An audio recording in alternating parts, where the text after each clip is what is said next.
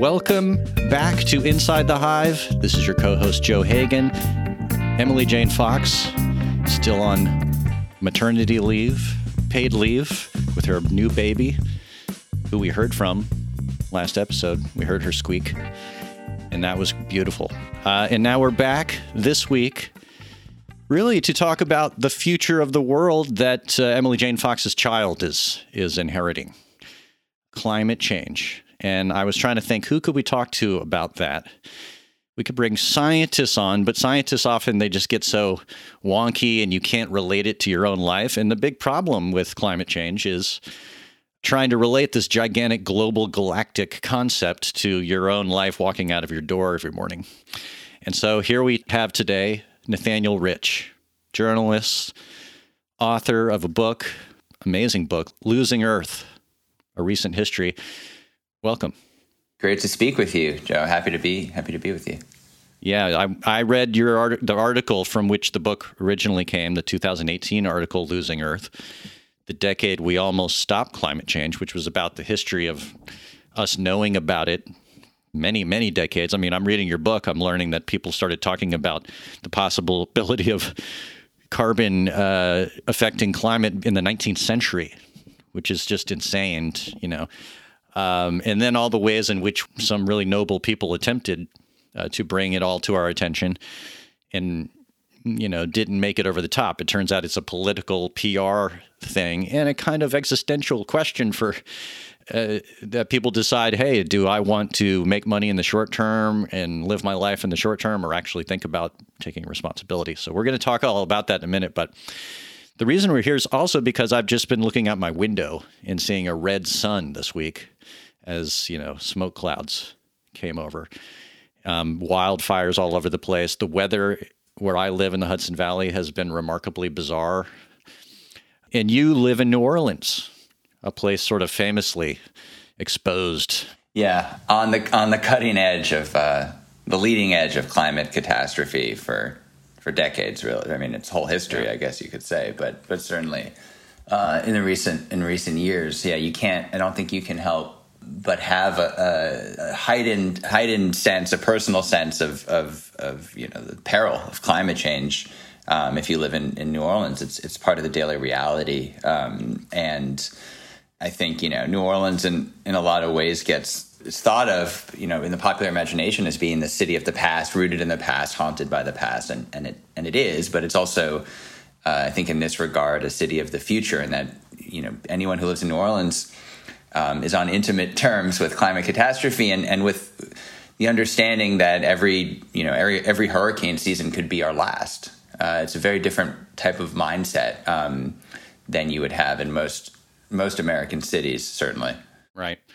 And you could fact check me on this, is New Orleans is like below sea level, right? It's sort of that's a politically complicated statement, and historically complicated. Some of it is below sea level, some of it is not, and the neighborhoods that are, you know, the highest neighborhoods tend to be the wealthiest ones, and the oldest neighborhoods, the ones particularly by the river, and the differentials between one neighborhood, although it's, you know, completely to the naked eye you would never even notice, but the difference between, you know, a foot or two above sea level and 9 feet below basically dictates the socioeconomic and racial makeup of every neighborhood.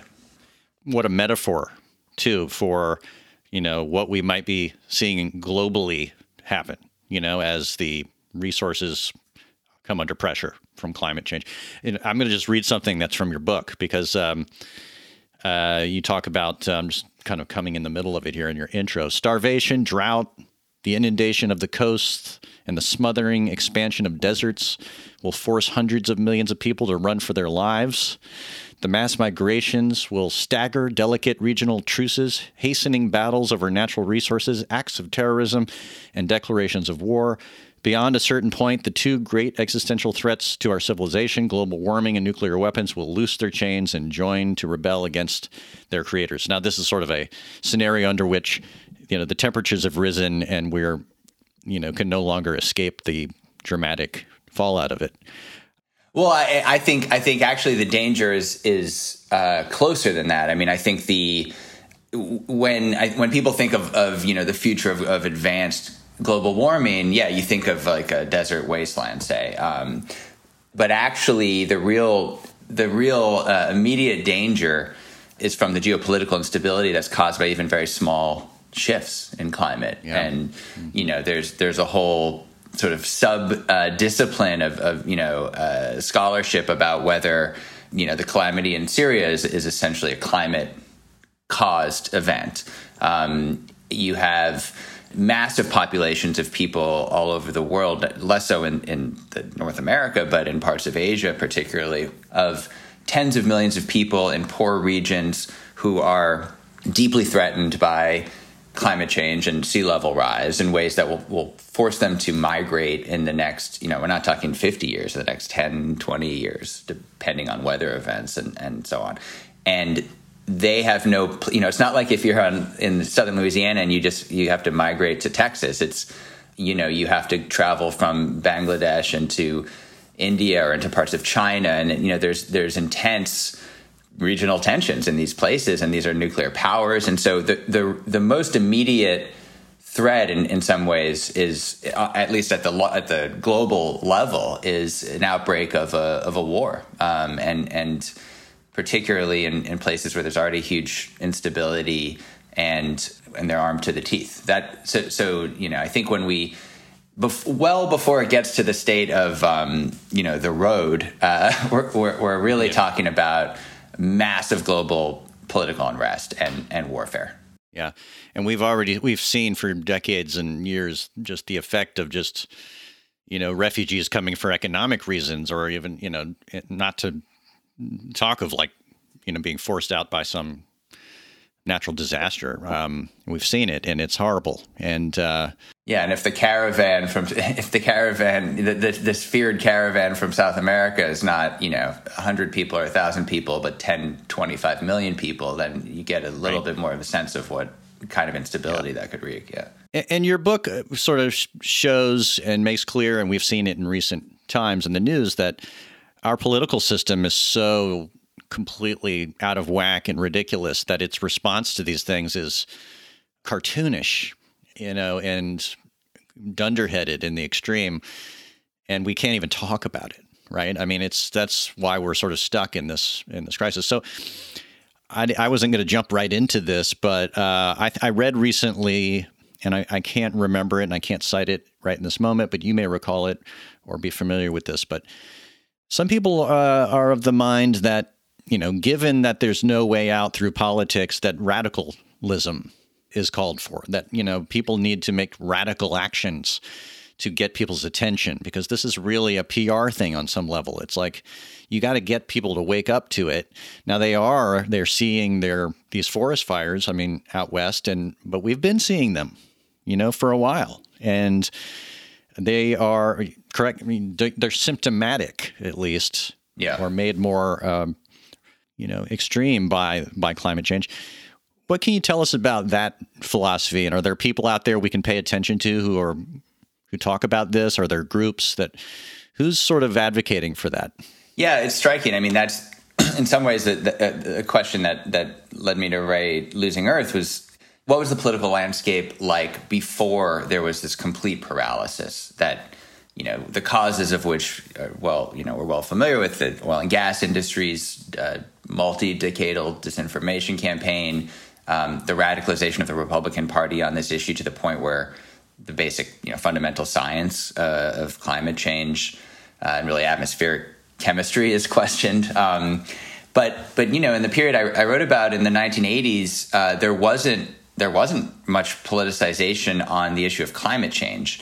The right under Reagan was hostile to anything, any kind of regulation, any environmental regulation. But climate change itself had not become part of the environmentalists' campaign. There was really one environmental activist, Rafe Pomerantz, who's the main figure in my book, during most of the 80s, who was even paying attention to the issue. And there were prominent Republicans as well as prominent Democrats who were pushing for a major response. And that they failed during this period when all of the conditions that would seem to be necessary for some kind of major agreement, had been met. There's consensus on the science. There was political agreement. There was major national attention by the end of the decade. Still resulted in failure. And I think some of the frustration that you see now that you're alluding to, and these calls for radicalism, and even sort of ecological, environmental terrorism of a kind, that comes out of a frustration with the political process that now it seems we're in a place where it seems so remote that we could pass some kind of major legislation on the scale necessary to address the problem, and yet even when we could have, when those kinds of policies were being discussed and had bipartisan support, that we still failed then. So you understand the anger and the rage and the desperation. And people who have been fighting this fight for decades are for the most part are extremely bitter, disillusioned, depressed. Frankly, a lot of people I spoke to for Losing Earth who were fighting this fight in the 80s, completely bitter and cynical about it.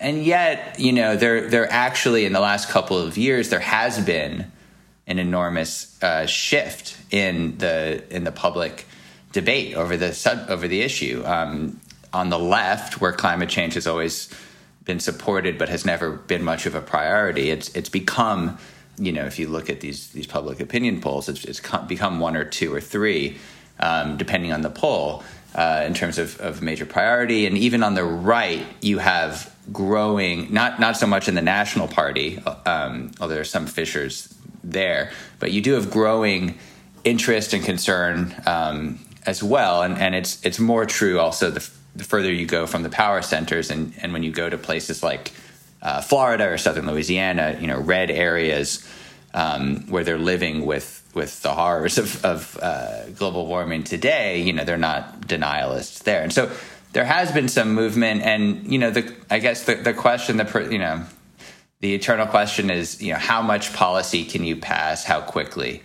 and can radical politics get you any closer to that goal? I'm not sure that they can. I think it would be nice if all it took was some radical act that would then motivate the public will. But I feel like you're just as likely politically to cause the opposite effect. And so I think we're sort of stuck where in some ways, where we've always been, which is how do you convince a vocal majority of the public to force politicians into action? And there have been tremendous gains, but it's also we're a long ways from the level that we require.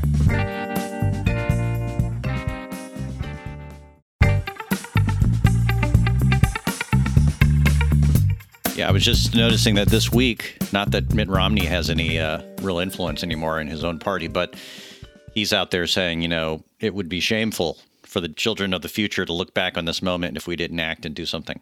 But all the reasonable people in his party are outcasts at this stage. Yeah, so, you had the Romneys, this sort of Republican part of the Republican camp in the 80s. There were Republican senators like I think of David Dernberger.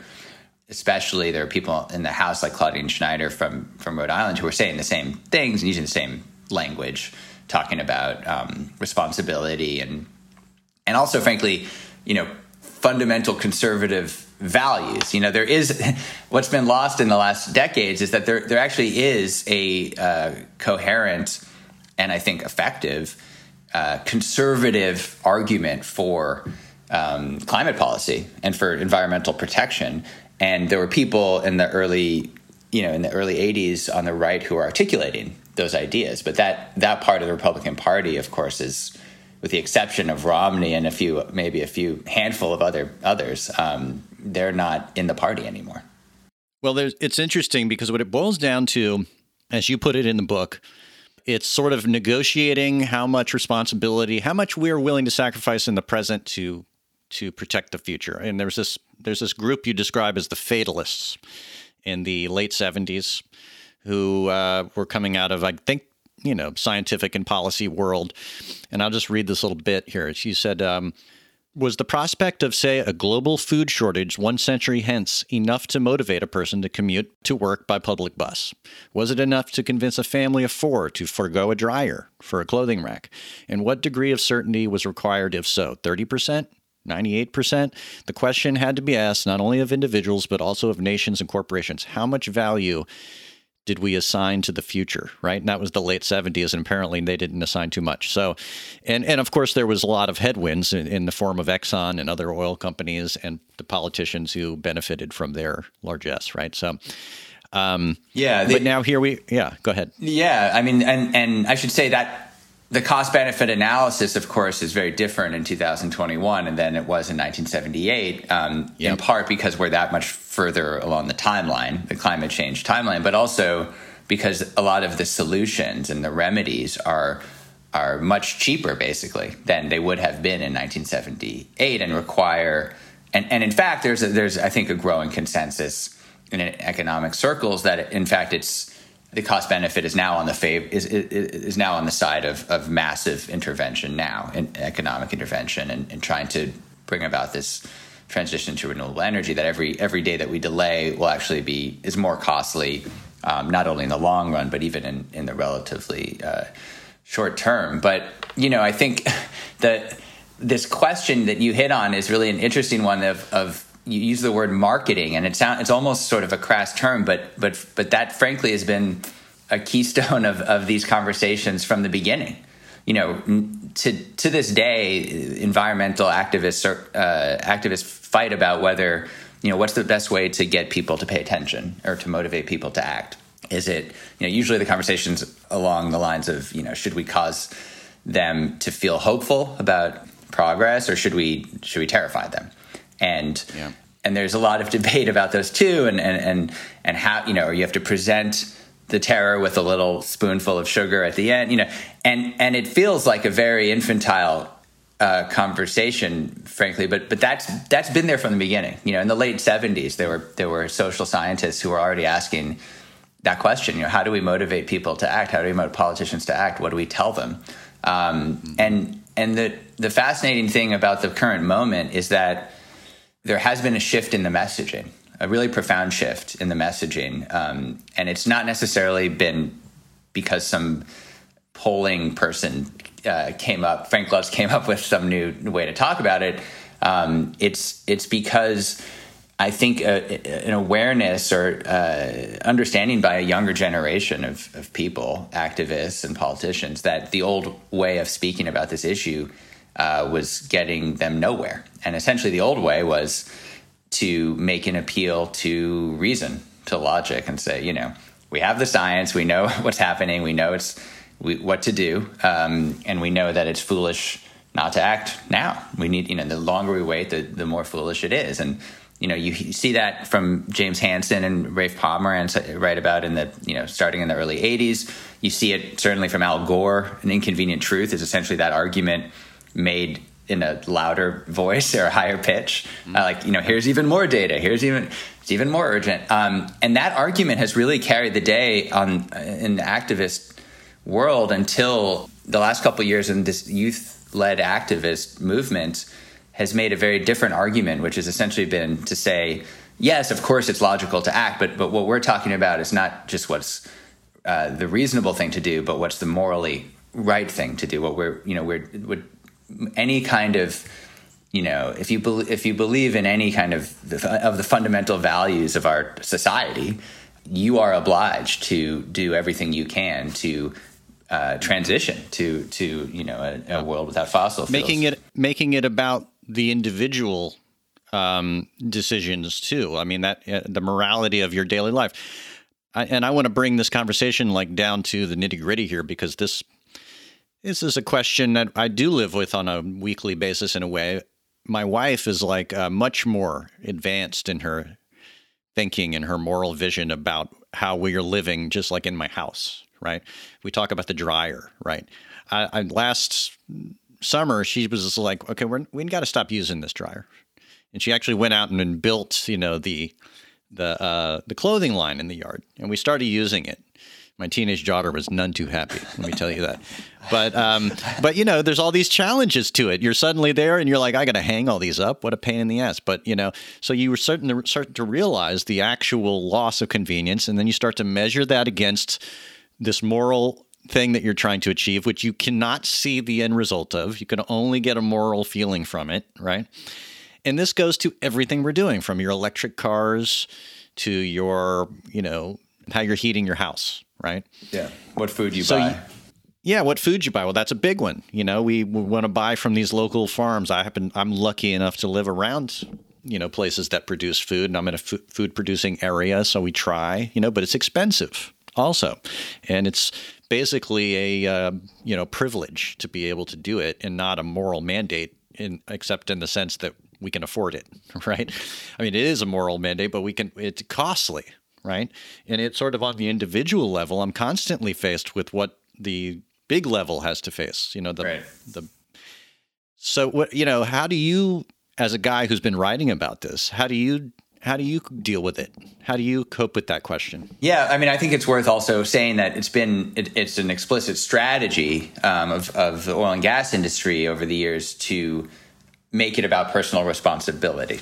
You know, we each have to do our part and to encourage a sense of personal guilt, to displace it from the guilt of fossil fuel companies, ravenous corporate monsters. Yes. And on the other hand, yes, this is an incremental problem, and everything you do in society, modern society, has some kind of energy consumption, coefficient, and so. To the extent that you can reduce your footprint, then that does improve, you know, on the very margins of the problem. It does make some impact, even if it's infinitesimal. And so there is some moral quality to that kind of conversation. I lost the dryer wars with my wife after we did hand wash diaper. You know, we didn't do disposable diapers for a while. I think that was the final blow to my the dryer line. But you know, and it's interesting. Like when Losing Earth came out in France, and I went to Paris and did some events there, and I was stunned by the extent to which the conversation about climate change there was almost entirely about personal responsibility, and it was about. You know, people need to stop, you know, get rid of their cars. They need to walk to work, et cetera, which is something you really don't hear much here, even among the sort of the most lefty corners of the environmental movement. You know, people, maybe they don't use dryers, but they're not calling for like total abolition of highways. But, you know, I think we know statistically, scientifically, that personal responsibility is not going to get us anywhere close to where we need to go. On the other hand, I feel like there does need to be some ethic of, you know, climate awareness in the same way that, you know, anyone who's brought up well in society knows they're not supposed to go to the bathroom in the middle of the street or to throw their garbage out their window. There has to be a similar ethic about carbon consumption more generally. And I think until that ethic is more closer to a universal ethic, we probably won't have enough people who are pushing politicians to basically follow the same ethic. But yeah, in terms of like what's the actual impact in the bigger picture of things, I guess I come down in the middle, which is I do everything I can. I'm hyper aware of my carbon usage, but I haven't sworn off car travel either, although I mostly do an electric car, I guess. But, you know, I try to make decisions as much as possible to reflect a sort of moral sense of the issue. But I also, you know, just like any other moral issue, you know, I also do think, you know, I sometimes will buy from products from companies that I abhor, but it's convenient, you know. So I think what's most interesting to me about this issue is how do each of us navigate it? Where do you draw the line? And I think it's something that we're all, anyone with awareness of the problem is struggling with, and essentially it comes down to the person and how, you know, committed they want to be and how they see, you know, constructed their own moral vision of themselves.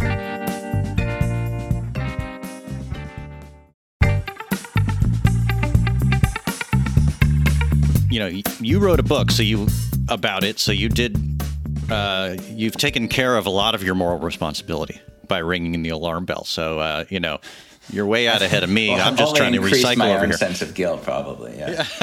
Yeah. Well, and I think about, I graduated from college in the early 90s, to date myself, and I was in Maine, and my wife went to school in Vermont. And those states were sort of like out on the leading edge of like talking about recycling and, the earth and Earth Day and kind of bringing those. And I remember it at the time, and it was a new thing, and not many people were even recycling at the time. And, over the course of 30 years, now you've got people doing that, and it's hard to even know whether that in itself is meaningful, but it's something, right? But the question becomes like, is it a bottom-up thing, or are we going to go to the top and try to make them change? But that is where you get stuck in these political morasses that we've been talking about, right? And so, whatever, the question becomes, will the arc of the temperature rise? Now, we've learned that what's a degree, 1 degree globally, right? And we're desperate to avoid 2, and, a million times more desperate to avoid 3 and 4 degrees, right? I mean, these are really apocalyptic scenarios. Can the arc of our politics, which tends to wax and wane, from one left and right? Do we have time for the slowness of that process to meet this demand? And we don't know that, but let me just ask you this, because your book is so, at times very apocalyptic and demoralizing to read, honestly, where do you look for like just a spark of hope in all of this? I mean, do you see like light out there, and where do you look for it? Yeah, I mean, I guess and part of me rejects the whole the hope pessimism dialectic generally, because I feel like it's reduced the whole issue into a kind of like a superhero movie, where it's like either we're going to save the world and keep it under 1.5 degree, warming, or the dark side will win and we'll be living in a hellscape. And I guess my feeling is, of course we have to do everything we can to keep it, and it's not just between 2 degrees and 3 degrees. It's the difference between 2 degrees and 2.1 degrees is exactly gargantuan, and 2.1 to 2.2. So there's a wide range of outcomes and still available to us, even though we've lost the chance basically of keeping it at 1.5. But there's still, everything we do going forward still will have a tremendous influence on the future of the planet and its habitability for human civilization. And so I guess my feeling is that I hope for the best. I sort of fear for the worst. I feel like the lesson that I've learned from not just how our politics has handled or mishandled this issue, but really how past civilizations have handled existential threats. I can only conclude that we'll continue to muddle through it. That we might not get to the worst scenarios, but we the chances of achieving the best scenarios are also pretty dim. Society will be reorganized in dramatic ways. It already is being reorganized in dramatic ways, and the people who, the suffering will be distributed unfairly, as it always is. And so there's a sense of just a perpetual battle, really, to try to avoid the worst. And it's not such a great rallying cry. It's not what the activists will say. Like, they won't say like, let's try to avoid the worst. Hooray! Like, let's avoid the worst catastrophe. One thing that we talk about what's happening in the news now. Talk about marketing. I mean, is there any? It comes to a point where nobody can avoid what we're seeing in the news and these kind of horrific natural disasters. On some level, one would think that sort of repeated viewings of this stuff on 24/7 cable and on the internet would alert people to like, oh yeah, maybe I was wrong to think this was not real. This looks pretty real, this looks bad. And that's certainly part of this marketing question. I mean, the event that did more to generate awareness and concern about the issue in really the history of the problem was in 1988 when James Hansen, climate scientist at NASA, testified before Congress and said, climate change is here, global warming is here now. It's not just a theory. We can see evidence of it, statistical evidence in the global temperature records. And the reason one of the main reasons that had such a huge impact was that it was set in the middle of what was then the hottest summer in recorded history. We've had about 30 summers hotter since, but at the time there was national daily news coverage of these horrific wildfires. 2 million acres in Alaska burned down. There were a dozen major fires across the West. Yellowstone National Park lost 1 million acres. We talked about the sun being blotted out by smoke, and that was true then. There was smoke from Yellowstone was clouding Chicago and so on. And so it did have an effect, and I think the constant reminders of climate chaos has some effect. But I also feel like if we're hoping that this news coverage of these disasters will do the trick alone, I think we're being delusional. Because as you said, it's really every summer now. There's this just incredible number of horrific events, and it's not enough. I don't think it doesn't get you there. I don't think the scare tactics get you there. I mean, it might, if you live in the West and a wildfire engulfs your house, sure. But for the rest of the population, I think you need more than just fear as a tactic. I think you need to actually create a sense of a moral failing, of some sense that this is wrong on a deeply unsettling level, and that the government has to be motivated in a massive way to respond. And it's a kind of awareness that you see coming, like in the civil rights era. There had been lynchings over the years that people got really upset about, and maybe that brought more people to the cause, these high-profile events. But it took a real movement and a moral movement to get a wider national response to act, and I think that's what we need. And I think it's starting to build now over the last few years. There's been a real shift, as we discussed, but we're not at certainly not close to the finish line either. Yeah, well, it has been heartening just in the last 20 years that I've noticed that millennials and younger, there's just a much wider and more comprehensive understanding of climate change. It's almost baked into their kind of upbringing and their worldview, and a lot more activism has come out of the younger generations. And as they get their hands on the levers of power, that could dramatically alter things as well. It's personal. It's not speculative. It's it's lives, like their future, and it's in their lives to now. The question I got every event I've done for Losing Earth, somebody has said in the Q&A, is usually a young person will say, I'm afraid to have children. Is it ethical to have children? Sometimes it's a would-be grandparent saying, I'm upset because my adult children don't want to have children because of climate change.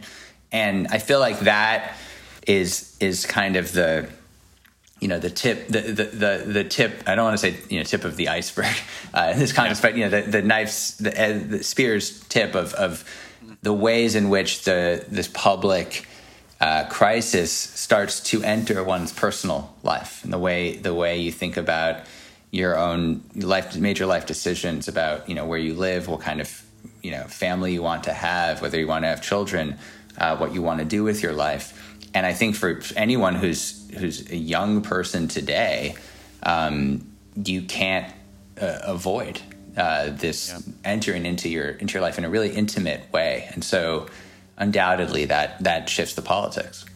Yeah.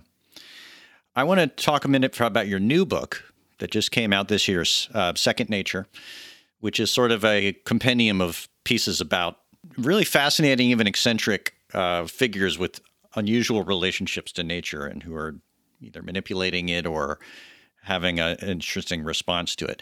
And let me just say, I've been reading. I haven't read every single word of both books yet because I had to do it in a short amount of time. But I really love your writing. You're a great writer, and it's very much in the spirit of like John McPhee. I think about his pieces about the Army Corps of Engineer and the how they control the land, and it sort of and it has that kind of very involving, wonderfully journalistic, well-reported quality to it. So if you see it in the bookstore, you should read it, buy it and read it. But tell me a little bit about how this germinated. Like, what was the sort of, you must have been following a lot of different stories, but how did it come about, and what's the sort of thesis of the book in your mind? Yeah, thank you. I mean, I think that, John McPhee certainly is control of nature specifically is the kind of Bible of this kind of writing. And I think they're all essays on stories on environmental themes, but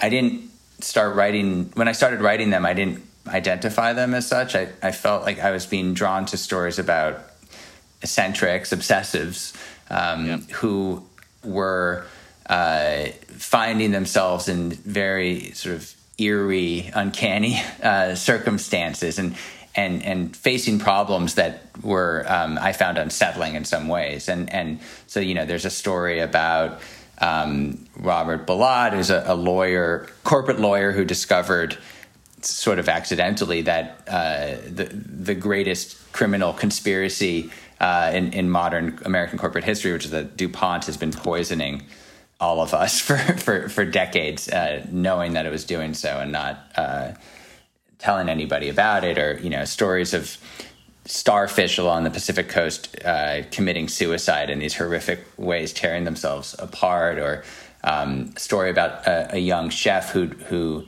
decides to get into the business of culturing meat, creating meat from cells, so as to avoid killing any animals, but essentially mass producing meat in laboratories in San Francisco. And so they're all stories about essentially the eeriness of the world today. And it was only later that I realized that these are really all about stories about ways in which we've completely reconfigured the natural world, or what we used to call the natural world, to our own specifications, somewhat recklessly, sometimes maliciously, and how we're only now really awakening to this reality that there's nothing natural anymore on the planet by any conventional definition of the term. And then, I also followed stories of people who once they had this awareness have tried to use advanced technologies to try to recreate something that we've lost, if not reproduce it exactly or restore some natural, landscape or condition exactly, then do some kind of major intervention that at least restores some of the qualities that we associate with nature that we've lost. And, so there are stories about bringing back extinct species, about reconfiguring the Louisiana coast, and, a story about a mad artist who created a genetically engineered glow-in-the-dark rabbit. And so there's stories about trying to navigate the eeriness of this moment, which is also in some ways the theme of losing Earth. And so there's stories about control of nature, just like John McPhee's story about the Atchafalaya.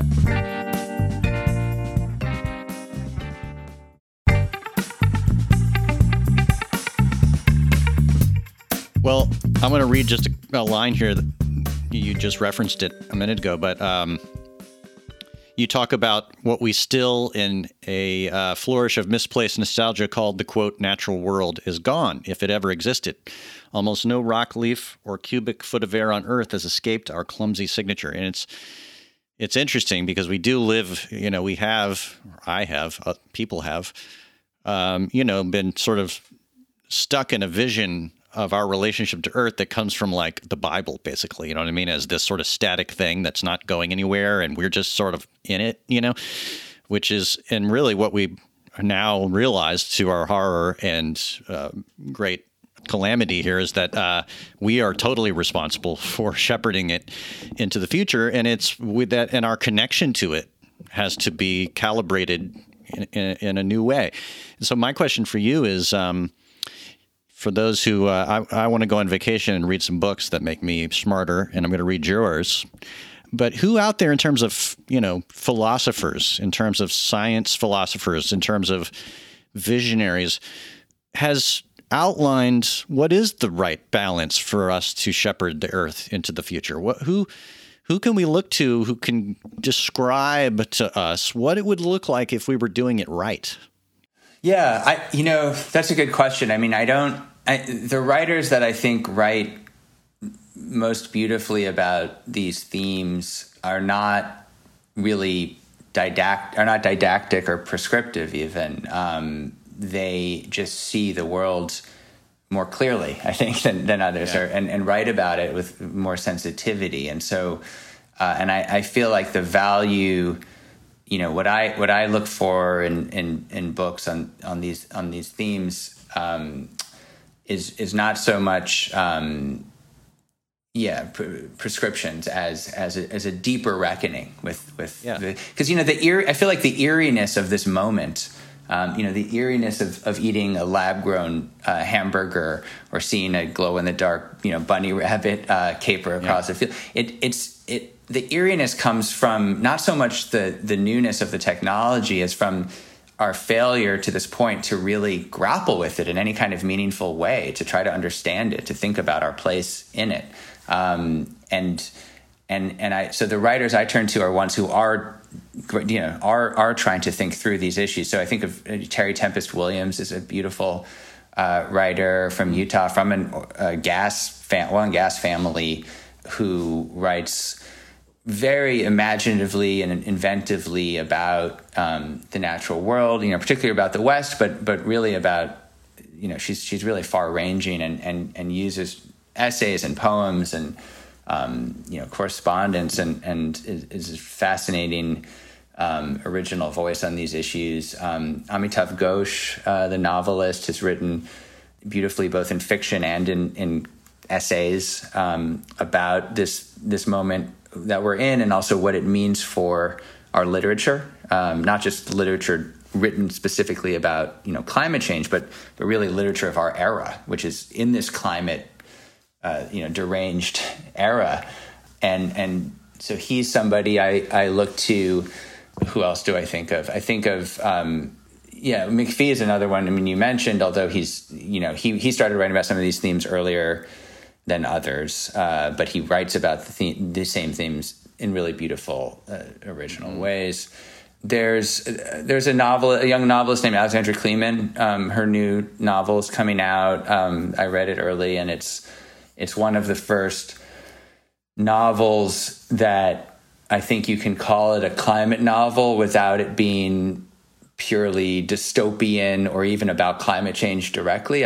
One of my frustrations, it's funny and bizarre, and it's set in a kind of near future in California where there's no public water basically available, or no one drinks public water, and everyone buys from this evil water corporation that makes a product called water, that's spelled WATR, that might be laced with all kinds of toxins. It's sort of unclear.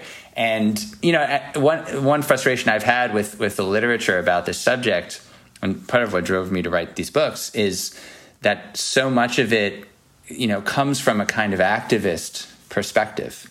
And I think that's an important literature, I think that's an important literature, activist literature, and there are some great examples of it, but it's not quite enough to sustain me. I mean, I don't just want stories that end with an exhortation to act, to save the world. I want stories about some of these more complex, thorny questions that are raised by the weirdness of our time, and about characters who are trying to grapple with problems where there aren't clear answers about what the right path forward is, or where the answers are subjective, as you said, as we were discussing before. And so where there's more moral complexity, and I think, Kleeman's novel and a lot of the writers that I find are doing good work about this are happy to dwell in the sort of weirdness of the moment and the moral complexity of the moment. And so they're not writing about necessarily, how we should, what laws we need to pass or what corporations need to be punished. Though that's an important conversation to have, they're trying to write about the ways in which these public crises are touching our own inner lives. And I think that for the most part is a pretty unmined but crucial subject. Yeah.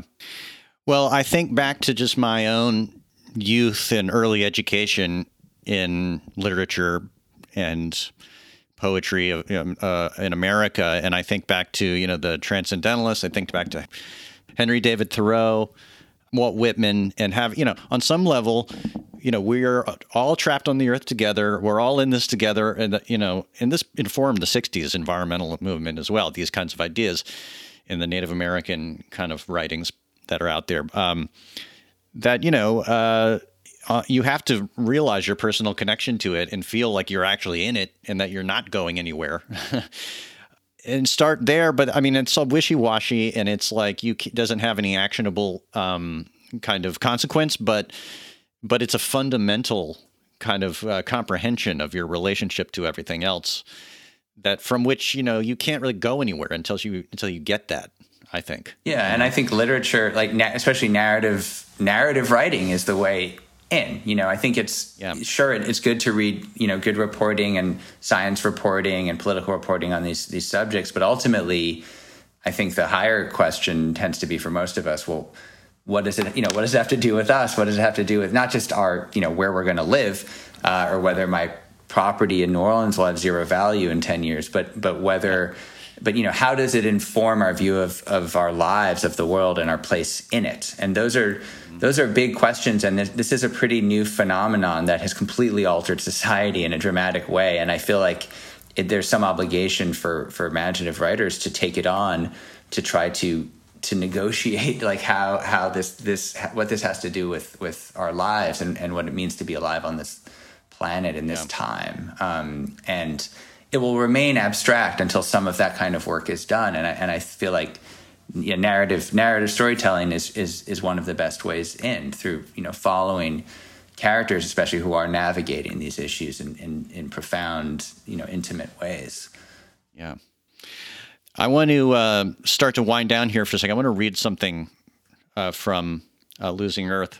It's towards the end as you're sort of taking in an assessment of things, and it's kind of a beautiful summation of everything we've been talking about here. How does a sentient person alive now, the world already having warmed by more than 1 degree Celsius, with another 0.5 degree warming inevitable, and emissions continuing to rise unabated, how does one live with the knowledge that the future will be far less hospitable than the present? Should we obsess over it? Ignore it? Find some tense middle ground? What do our failures say about our substance as a people, as a society, as a democracy? Will future generations be satisfied with the answers we offer for inaction? If we vote correctly, eat vegan, and commute by bicycle, are we excused the occasional airplane ticket, the laptop, the elevators, year-round strawberries, trash collection, refrigerators, Wi-Fi, modern healthcare, and every other civilized activity that we take for granted? What is the appropriate calculus? How do we begin to make sense of our own complicity, however reluctant, in this nightmare? I know that I'm complicit. My hands drip crude. Hell is murky. And boy, if that doesn't lay it all on the line, very eloquent and terrifying, and kind of doesn't let you walk away from what's in front of you.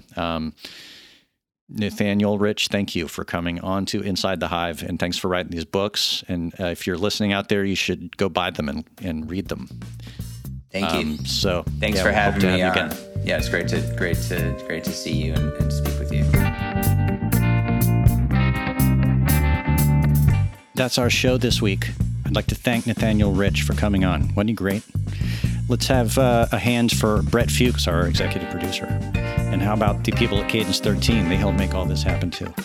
And we'd like to thank our sponsors. Please support them the way they support this program. If you liked what you heard, subscribe. Come back next week and the week after. We're going to have lots of great interviews, great new conversations, and we want to hear from you. Come on Twitter and talk to us. Send an email. Google me. I'm in the book. We'll see you next week.